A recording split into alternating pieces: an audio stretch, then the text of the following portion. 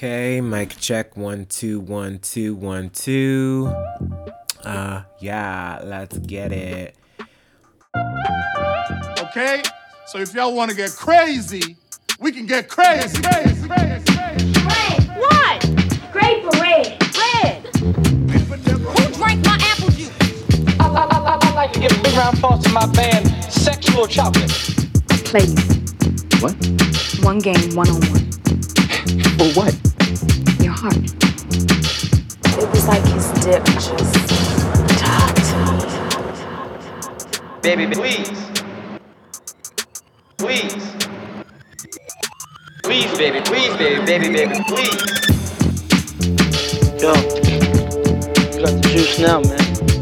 And that's the double truth. Roo. What's up, everybody? Welcome back to Adventures in Black Cinema, your passport to black film. My name is Desmond Thorne, and I will be your host and your film aficionado for the day. And 'tis the season of the Oscar. Blah, blah, blah, blah, blah, blah, blah, blah, blah. So yes, we are in the thick of Oscar season. The nominations have been announced a few weeks ago, and there are some good things, and there are some disappointments per usual. There is not as much trash nominated as there has been in the past, I must say. Specifically thinking of the year in which the film that we're talking about today was released, that year for nominations was absolute trash, and we'll get into that. There are some great things, a few films and performances that we've talked about on the show, like some performances from Ma Rainey's Black Bottom were nominated. And there are still some, disappointments. History has been made in some ways in terms of 2 black women being nominated for Best Actress at the same time. That hasn't happened in a very, very long time. This is the first year that we've had an Asian American, Steven Yeun, who I love, nominated for Best Actor. This is the first time that has ever happened, which is insane.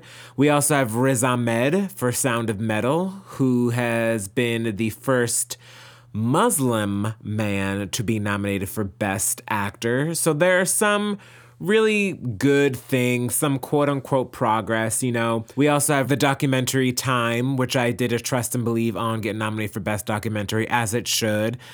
And still, where are the other nominations for One Night in Miami? This film should be nominated for Best Picture. Kingsley Ben-Adir should be nominated. Regina King should be nominated. I have many gripes. Delroy Lindo for Da 5 Bloods, one of the best performances of the year, hands down, was not nominated. So it appears that they still don't know exactly what to do with a lot of black films. I mean, they nominated the performances for Ma Rainey's Black Bottom, but not the film. It's still a doozy. There's still so much work to be done, but I'm sure we'll be talking a lot about that as time goes on, as things progress, as the guilds give out their awards and such. So we'll see. But like I said, I'm happy for those things that I mentioned. I think Minari is one of the best films that was released in 2020. So I will be rooting for that along with everybody who's black. I'm rooting for my black folks and our Asian cousins. So there you go. And this week on Adventures in Black Cinema, greetings from New York, New York. We will be taking an adventure in loving and lighting, and we will be talking about the film If Beale Street Could Talk. But first, a little trust and believe. Now come on, I got to go. Out of me. So those of you who are not familiar with the segment Trust and Believe is a segment in which I put y'all onto a film that I think deserves more eyes on it. Something that's independent, something that's international sometimes, something that I think has not gotten to the height of notoriety that I think that it deserves. And this week's Trust and Believe is a film called Premature.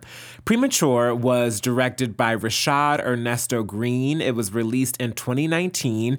And this is a film that I had heard about when I was at the Sundance Film Festival in early 2019. And this is another New York City set love story like the one we're going to talk about today. But this is set in present times and tells the story of Ayanna, who is played by the co-writer of the film, Zora Howard, in the summer before she heads off to college when she meets a guy named Isaiah, played by Joshua Boone, who quickly rocks her world and they begin a summer romance. Of course, life being the way that it is, things start out smoothly and get complicated between the two along the way. I came up with school, but that didn't work out, so now I'm just grinding, you know? Yeah. I'm going to school in the fall. Short-lived romance, huh? You look grown, too. She said he looked grown. But hello. Hello. Hi. Yeah, you grown. Also, a large part of the story are Ayanna's best friends, Sarita, Tanisha, Shantae, and Jamila. And these lovely women are played by Michelle Johnson, Alexis Marie Wint, Imani Lewis, who I gave the You Better Act award in part to this performance in this film, and Tashiana Washington. The scenes where all of the girls are together are just filled to the brim with the natural chemistry that all of these ladies have together. And these scenes especially are such an extreme joy to watch. I don't want to give too much away because I think I may talk about this film one day and I also just want you to see it. But it's such a dope film in a very organic way. It keeps the audience interested with simple, amazing storytelling. The performances are layered with a sense of ease and it is filled with that wonderful feeling of falling in love in the summer in New York City. Oh, that time is almost upon us and I can't wait. I don't know what's gonna be like as COVID still continues, but hopefully these vaccines are out and we can start loving on each other out. You know what I mean? And this film also reminds me a lot of another hidden gem called Just Another Girl on the IRT, which is a film that I love and would love to talk about one day on the podcast. I can't wait to see what Rashad and Zora do next with their brimming talents. I mean, not only is Zora an excellent co-writer of this film, but she is an amazing actor. Her performance in this is absolutely wonderful, so I can't wait to see what these two do next. And if you want to check out Premature, it is now streaming on Hulu.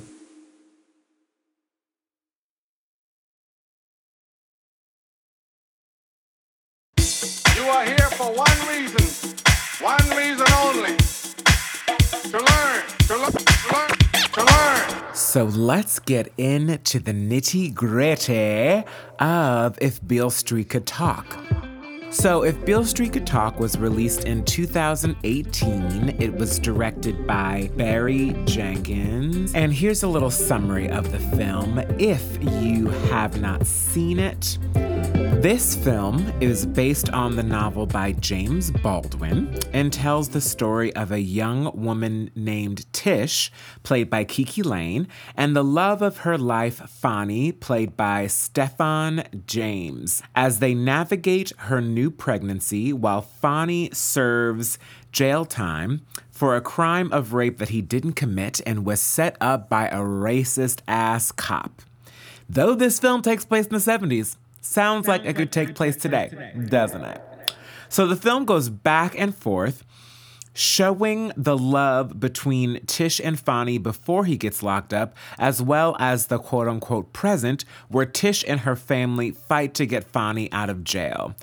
This ensemble film also stars, huge cast, get ready for it, Regina King, Tiana Paris, Coleman Domingo, Michael Beach, Anjanou Ellis, Diego Luna, Finn Whitrock, Dave Franco, Pedro Pascal, Dominique Thorne, Ebony Obsidian, and Brian Tyree Henry. A few fun facts about this film.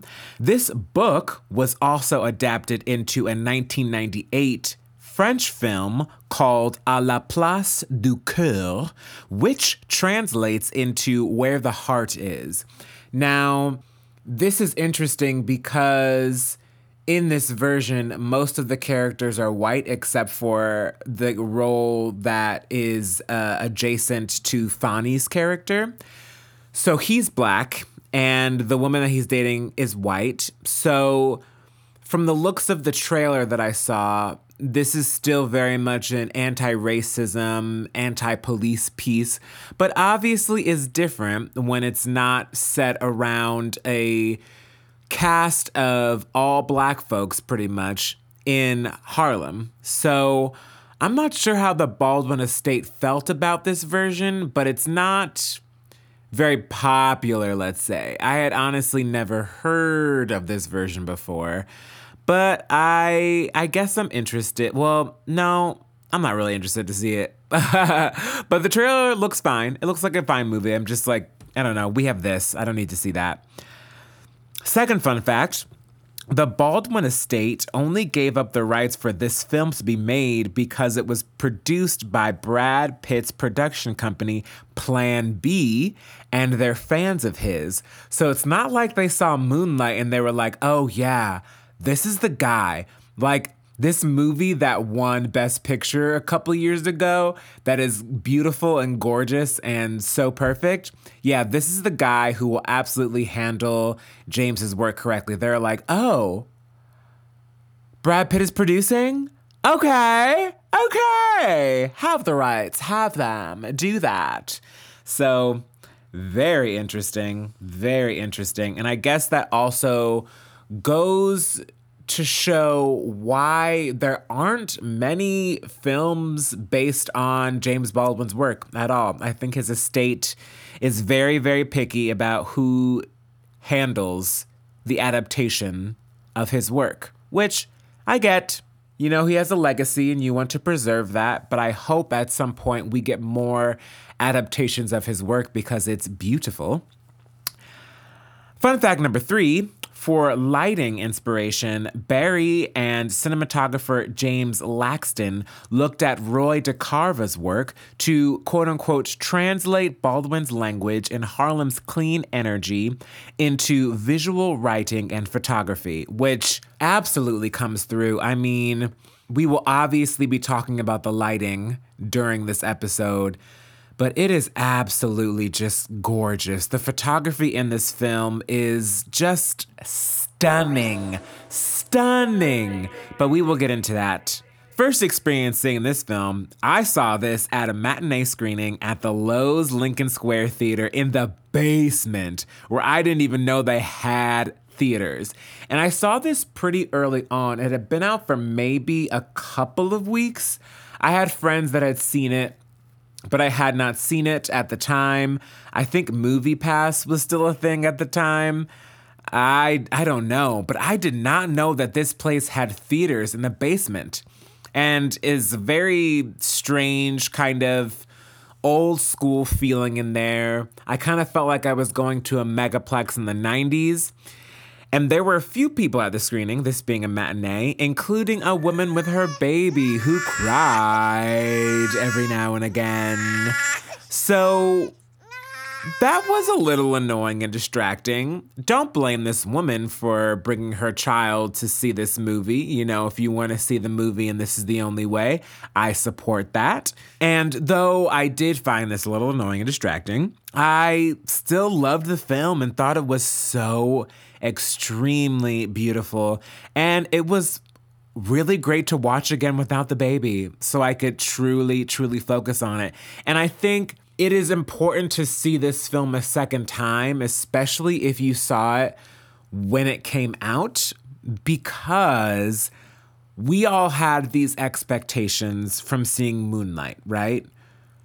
And I think following up a film like that is a bit difficult in terms of everyone's kind of expecting something very specific. And this does deliver some of the Moonlight flavors, but it's such a different piece that I think you need to see it again to distance yourself from those expectations and also distance yourself from a year in film that was good, but it was not treated that way. Like when you have this film out and a film like The Favorite out and you still give Green Book Best Picture and nominate shit like Vice and Bohemian Rhapsody, it makes the year seem like it was a fucking piece of shit. Because if that is what you think the best movies were of that year, that's just trash. It was obviously this film and The Favorite, and there's probably some that I can't even think of right now that were ignored even further. But yeah, I think it's definitely worth seeing this film a second time if you've seen it before. So let's get into some of these themes. So I told a little bit of a lie because before we get into these aspects of loving and lighting, we have to do a little performance shakedown breakdown because there are so many people in this movie and all of these performances are incredible. So let's start off with these leads. We have Kiki Layne playing Tish, and we have Stephan James playing Fonny. Now, Kiki Layne has a really tough job here. She not only has to play Tish in the past and in the present, she also has to do voiceover for a lot of the movie. And doing voiceover, I think I've said before, is one of the most thankless jobs that you can do in a film. Because relying on voiceover as a tool for screenwriting can sometimes come off as lazy for things that you could just show. But this being based on a book and being based on such a rich narrative, voiceover absolutely works in this film. And it's a thankless job because it's hard to pull off really good voiceover, just like it's hard to pull off really good acting beyond the fourth wall. It's a tough job, and I think she does really well with it. I think that there's such a light and a strength that radiates from her from the second that she gets on screen. I mean, that beautiful, beautiful shot of Tish and Fonny walking in the opening of the film, this wonderful aerial view of them walking, these colors in their costumes, this yellow that's almost a gold and this royal blue that they're wearing in their costumes is just so beautiful. And then that cuts straight to her visiting Fonny in prison to tell Fonny that she is pregnant. And I think that there's a lot of misconceptions about her performance. I think even when I first saw it, I wasn't quite sure of her talent exactly. But watching it again and having seen her in other roles since, including The Old Guard, which is an action film directed by Gina Prince Bythewood, I think she's wonderful. I think she's incredibly versatile. She plays this character perfectly. You know, there needs to be a reminder that she is a 19-year-old girl who is still trying to find her footing in the world in so many ways, and she delivers that strength that I was talking about when needed and goes back and forth between that and this light and this softness. And this kind of inexperience and then in contrast, experience. It's beautiful. It is honestly a tour de force. She's in almost entirely the whole film. I think the only time she really dips out of the film is when her mom, played by Regina King, goes to Puerto Rico. Now, Stephan James is another actor who's very dynamic and gives us so much contrast in this film. You see him being so loving and so tender towards Tish, and you see their love growing and blossoming. You see his body. Oh my God, this man's body is delicious. It is so delicious. And also, you know, after being in prison for a while, it is so heartbreaking to see how much life that takes out of him. You see the life literally sucked out of him at one of the prison visits, and it's very sad, and he pulls that off so well. And let's talk about Miss Regina King here for a second. So Regina King has been acting for 20 plus years, children. 20 plus years. You can go and see film that we've talked about so far, film from the 90s. You can see her on 227, which was a television show. Regina King has been acting for so long, and she finally got her roses with this movie. She is one of the 3 Oscar nominations that this film received. This film received a nomination for Best Adapted Screenplay for Barry Jenkins, Best Original Score by Nicholas Britell, who also composed that banger of the Succession theme song.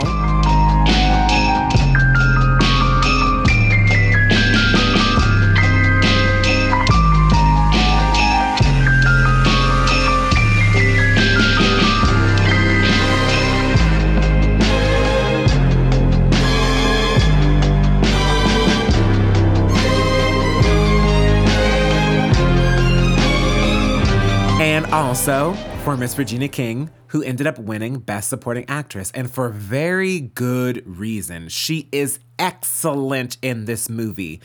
She does so much with silences. She does so much with every single moment that she has, and that is what you call an acting ass actor. The mom in this is a very, very important role. And at the same time, because of people's screen time in this film, unless you're Tish or Fonny, it is more limited.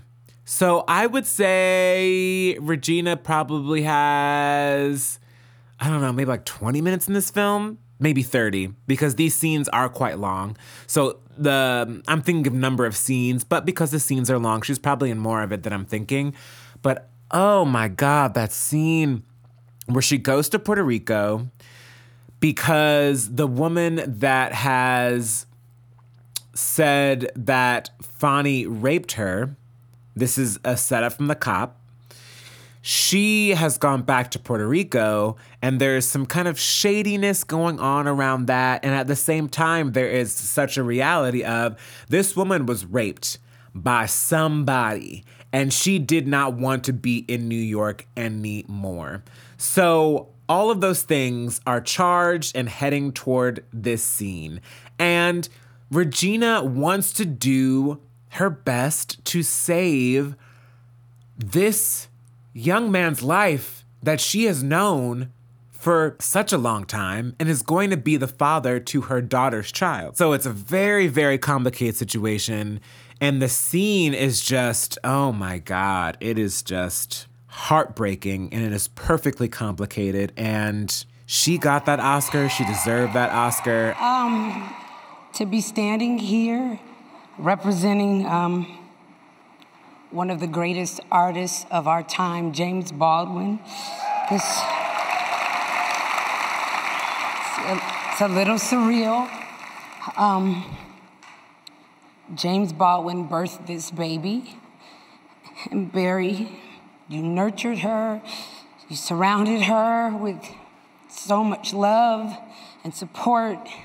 So it's appropriate for me to be standing here because I'm an example of what it looks like when support and love is poured into someone.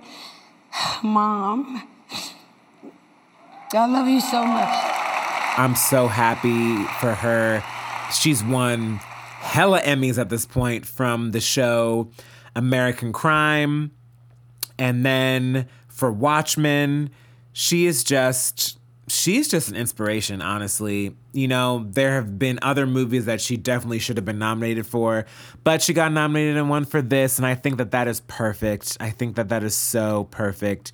Then we also have Teyonah Parris, who Teyonah Parris is blowing up now, thank God, and getting that Marvel money for playing Miss Monica Rambeau, aka Photon, on WandaVision. Teyonah is so good in this movie. When Fonny's family comes over for the pregnancy announcement, Teyonah Parris just reads these people for filth, and it is amazing. So it's so great to see her do that while also just provide so much love and support for Tish. And also, you know, something that always stands out in my mind is that scene where Tish is telling her own family that she's pregnant, and Teyonah Parris tells her to hold her head up. Hold your head up, sister. And there is such a strength, beauty, ease to this character that is just wonderful. And a boldness. She is so unafraid to stand up for her family, and I love that. I love that so much, and I'm so happy to see more Teyonah Parris. Teyonah Parris is also going to be in Candyman, which, oh my God. I cannot wait to see that movie. I cannot wait to see the new Candyman. We also have Colman Domingo, who I found out he is not single, which is really sad, but I have to tell y'all. So, I made a video for the Black Star Film Festival when I was working on their late night show, Black Star Live. And I talked about how hot and talented Colman Domingo is. And he replied to the video on Twitter. He said he thought it was funny. He was laughing out loud, and he sent me light and love, and he called me a fool. Do you understand that that is one of the biggest compliments I could have ever received? This man, like, knows who I am. Like, that is insane. That is so crazy. But anyway, Colman is amazing as always in this fucking movie. He plays Tish's father, and whoever's idea it was to cast Regina King and Colman Domingo as husband and wife is brilliant. This is why we need Oscars for casting. Yes, the casting guild has their thing, but goddamn, brilliant casting.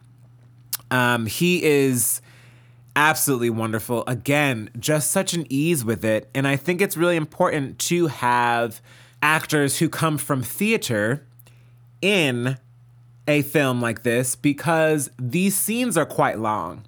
These scenes do play out like scenes from a play, which I think can be tough for some people. Usually scenes in films are quite short. They're like boom, bop, bop, bop, bop, bop. They're like page and a half, 2 pages, maybe 3 pages.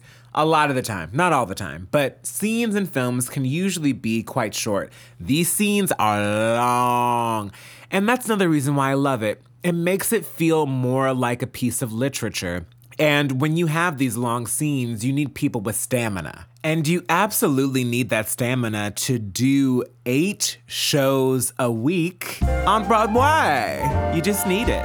Or regardless of where you're performing, you need that stamina because play scenes are longer and you have to do multiple performances and there are no cuts. You're just on stage. You have to go for it and you have to live in the moment. So Colman does wonderful work here. Again, I mean, this whole family unit is just excellent, excellent peak acting going on here. So the other family unit is led by Michael Beach and Anjanou Ellis. They play Fonny's mother and father. And Anjanou Ellis, you may recognize from many, many things, but most recently she's played Hippolyta. But Anjanou Ellis is excellent in Lovecraft Country, and she's so excellent and so different in this. As Fonny's mom, she plays a very uptight, very Christian, very just a hater. She's just a straight up hater. She's kind of prissy. She is what one may call an uppity Negro, as are her daughters, played by Ebony Obsidian and Dominique Thorne, who Dominique Thorne gave an excellent performance this year in Judas and the Black Messiah. So Aunjanue Ellis is so vastly different in this, and it's so great to see her have this range. She's in one scene and makes so much of an impact. And this is also a nuance here that I don't think a lot of whites and the Academy picked up on in this film. So this is the 70s in New York, and you'll notice that Tish and her sister are rocking naturals. They are rocking natural Afro curls. They're rocking their natty hair, their natural hair. Whereas Fonny's mother and sisters have permed hair that is put out very straight. It is very much kind of like that assimilative style, because that's what they're trying to show you visually, is that Tish and her sister are more rooted in their blackness in that way than Fonny's mom and his sisters. And I think that that's a very important detail because it tells you a lot about them right off the bat. And that's very smart filmmaking. They don't even have to open their mouths. They just walk in with that hair and those costumes, those very like Sunday church best costumes, and you already know so much about them. And that is important. Film is a visual medium. I need to be able to tell a lot about these people without them even having to open their mouths. And it is insane that these costumes were ignored by the Academy, and the makeup and hair was also ignored by the Academy because they did not understand. This is why we need more Black people in these spaces, because they would understand. They would see that as the brilliance that it is, and then they would move forward with nominating it and giving it the props that it deserves. We also, last but not least in this performance breakdown shakedown, have Brian Tyree motherfucking Henry. This dude is so immensely talented. In 2018, he was in this film. He was in Widows. He was doing amazing work in the second season of Atlanta. He was a voice actor in BoJack Horseman and in Spider-Man Into the Spider-Verse. And he was also in White Boy Rick, which I haven't seen, Hotel Artemis, which I haven't seen, Irreplaceable You, which I have not seen, and a film called Family, which I haven't seen. So he had a fucking year in 2018. And his performance in this movie is just haunting. It is haunting. You get everything you need out of this man in like 10 minutes. Every single emotion that's possible. When he's recounting his time in prison, oh my God, you feel like a ghost has literally walked into this room. It is just impeccable acting, and everyone that I know that has seen the film has said so. And I want this man, and he will one day, but I want this man to get his full set of fucking roses. He is one of the most talented actors working now, and again, a stage actor, a Yale School of Drama Black actor. These YSD Black actors be acting. And he is not an exception. He is absolutely brilliant in this film. And I would love to see him work with Barry again. I think that is like a dream team kind of thing going on. There's just really not enough I could say about his performance in this movie. If you haven't seen this movie and you, for some stupid reason, have no intentions of seeing it, just watch his scene. It is astounding. Astounding.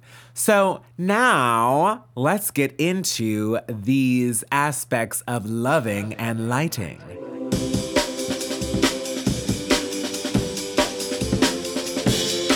So in terms of loving, I think it is so important to see Black love on screen. Pure, unadulterated Black love. And I think it's important that the conflict of the love stems from society as the antagonist. like we were talking about last week with Set It Off, the antagonist in this film is largely the society in form of the police and in form of the justice system, which is just very real. It is what we deal with day in and day out. And it's important that the love is not fractured by either party. It's not by the man or the woman being shitty to each other. And it's very important, too, that we see this Black love, and this cast is mostly like darker skinned Black folks. That's honestly not something that you see a whole lot. And it's needed because of representation. I mean, there was this study that came out, well, not really a study, but someone on Twitter was talking about how so many of Hollywood's young Black actresses that are popping, that are out and about, that are getting hired a lot, are lighter skinned. And again, this has nothing to do with those people.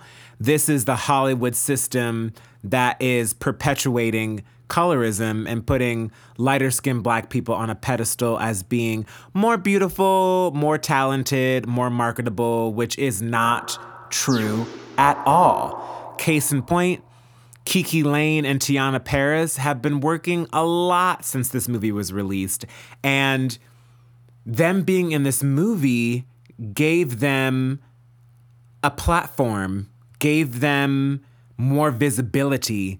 And that's what we need to do for each other, honestly, because Hollywood is not going to do it for us. And that has been shown time and time again. So to see this Black love in this film that is so pure and just so wonderful is so important. It's important for us to see that our love can survive and thrive through all the bullshit that this world puts us through. It's so important for us to see that, because sometimes the society just beats down so hard on us that it makes it hard for us to believe that it's possible, you know?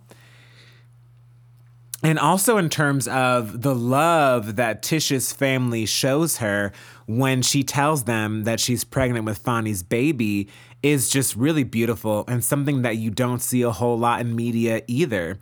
I think a lot of times when there is that pregnancy reveal scene, you expect to see a lot of like, what? What do you mean? You're 19 years old, you can't be pregnant, blah, blah, blah. And even when Tish's father, played by Coleman Domingo, asks her if she wants to have this baby, it's not for any other reason but because she is so young. And he doesn't ask her that out of like any hate or anger or anything. It's really out of love.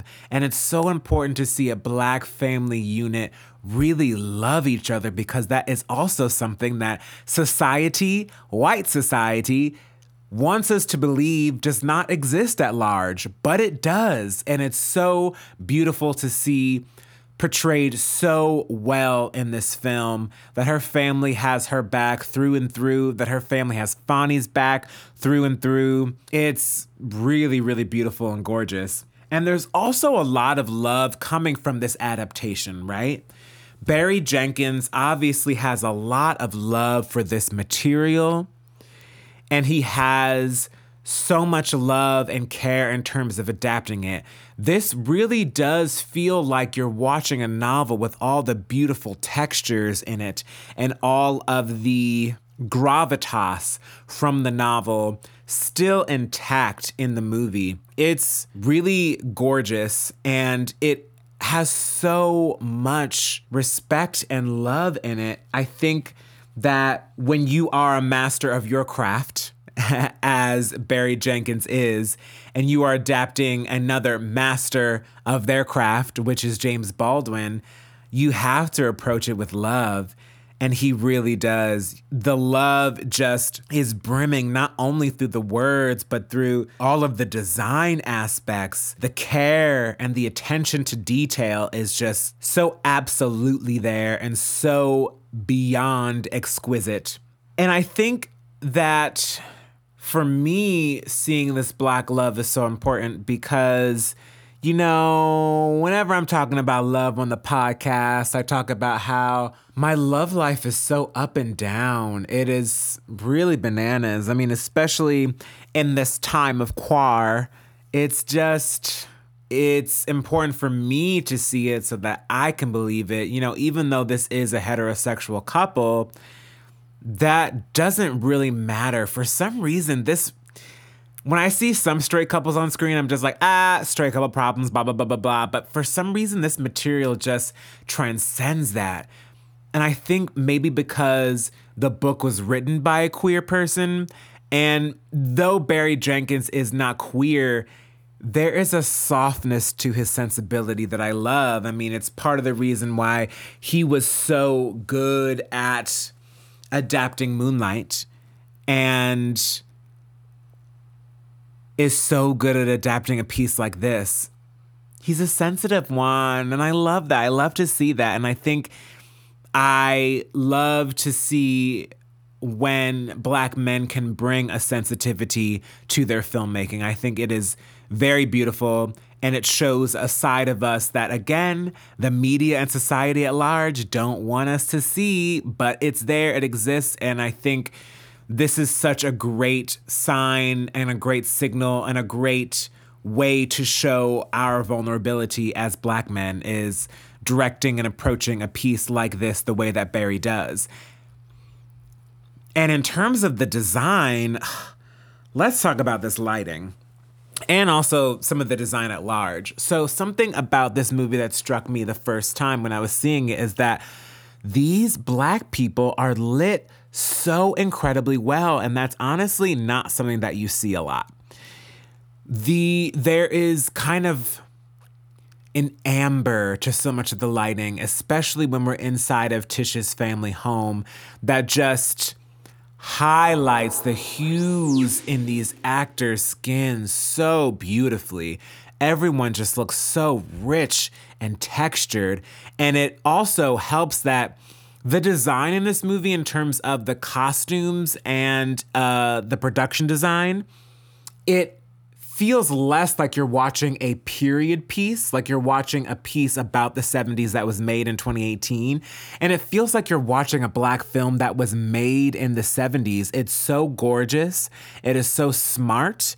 And it makes you think and realize that there's this whole era of films that were kind of missed out on because they weren't made or they weren't allowed to be made.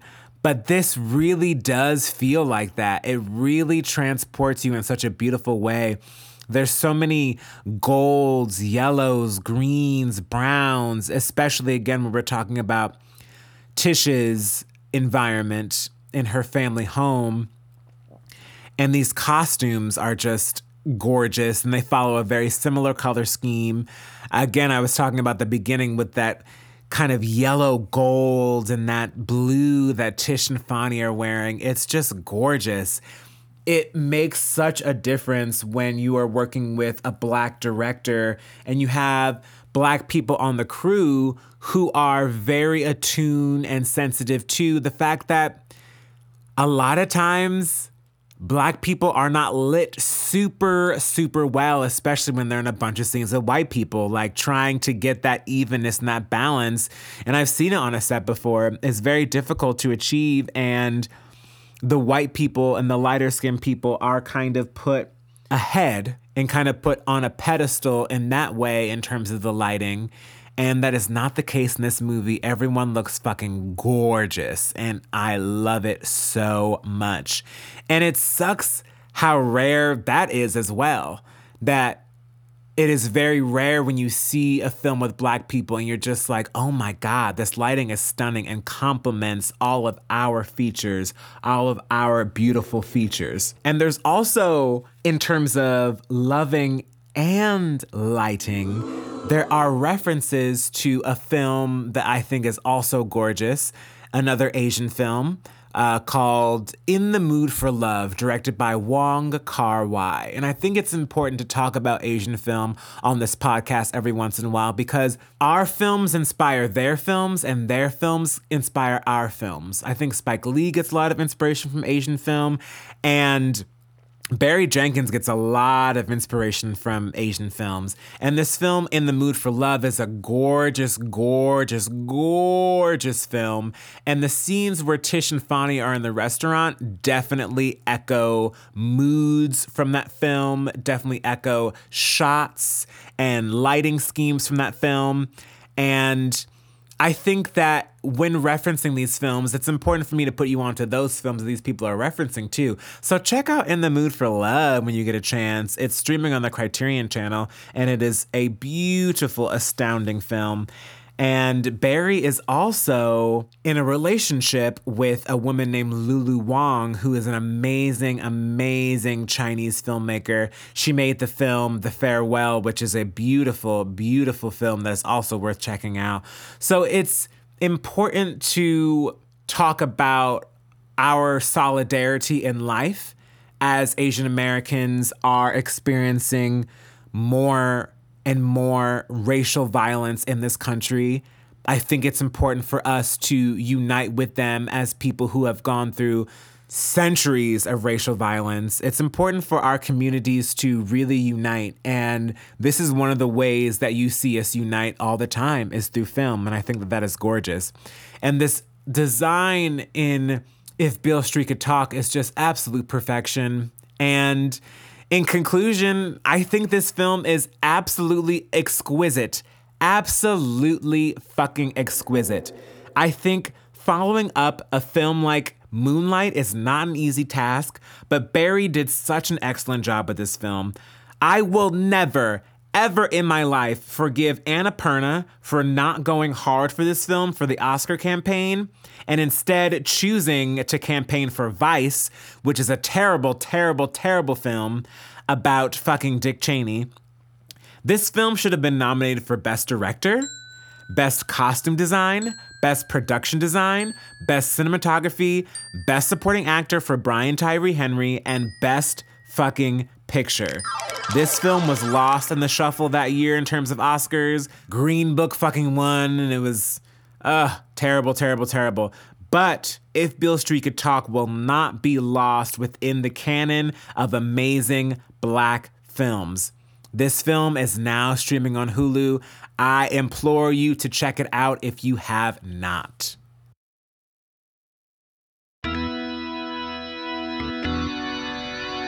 All my life I had to fight.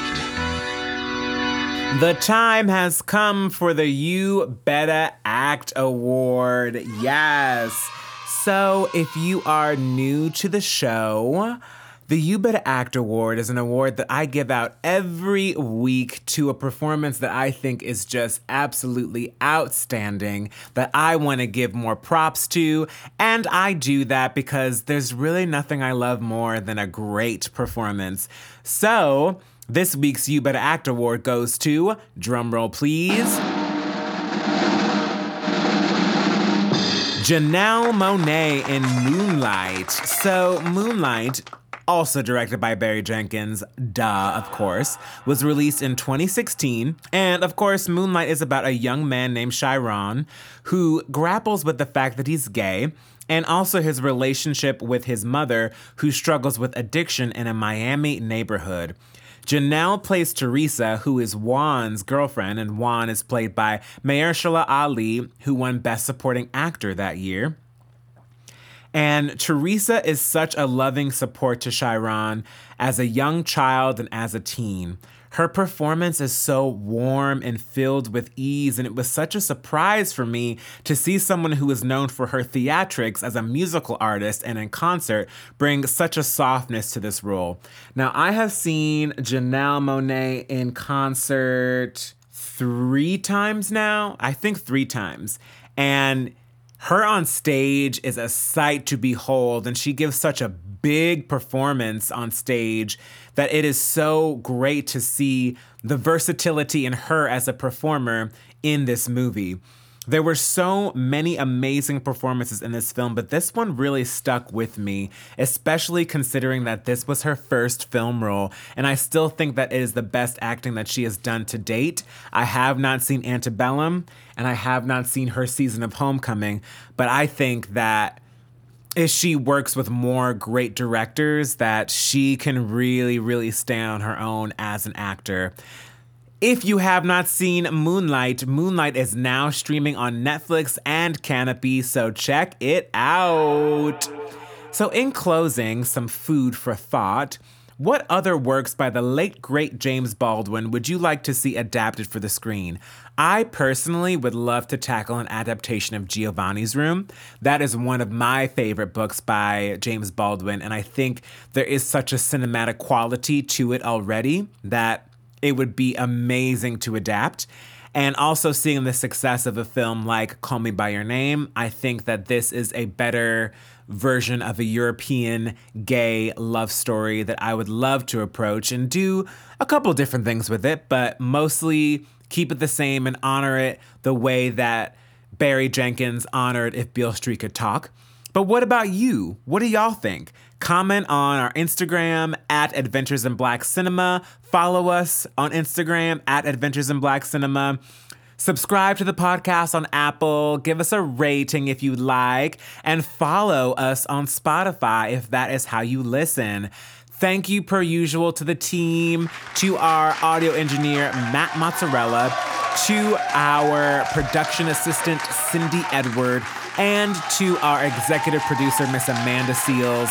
Next week, we will be switching gears ever so slightly for the first annual ABC Oscar Extravaganza. I will be talking about the nominees in the major categories and some of the things that I wished would have happened for the nominees and some things that I wish will happen for the night of the ceremony. So till then, stay safe, stay black, and stay blessed. Bye.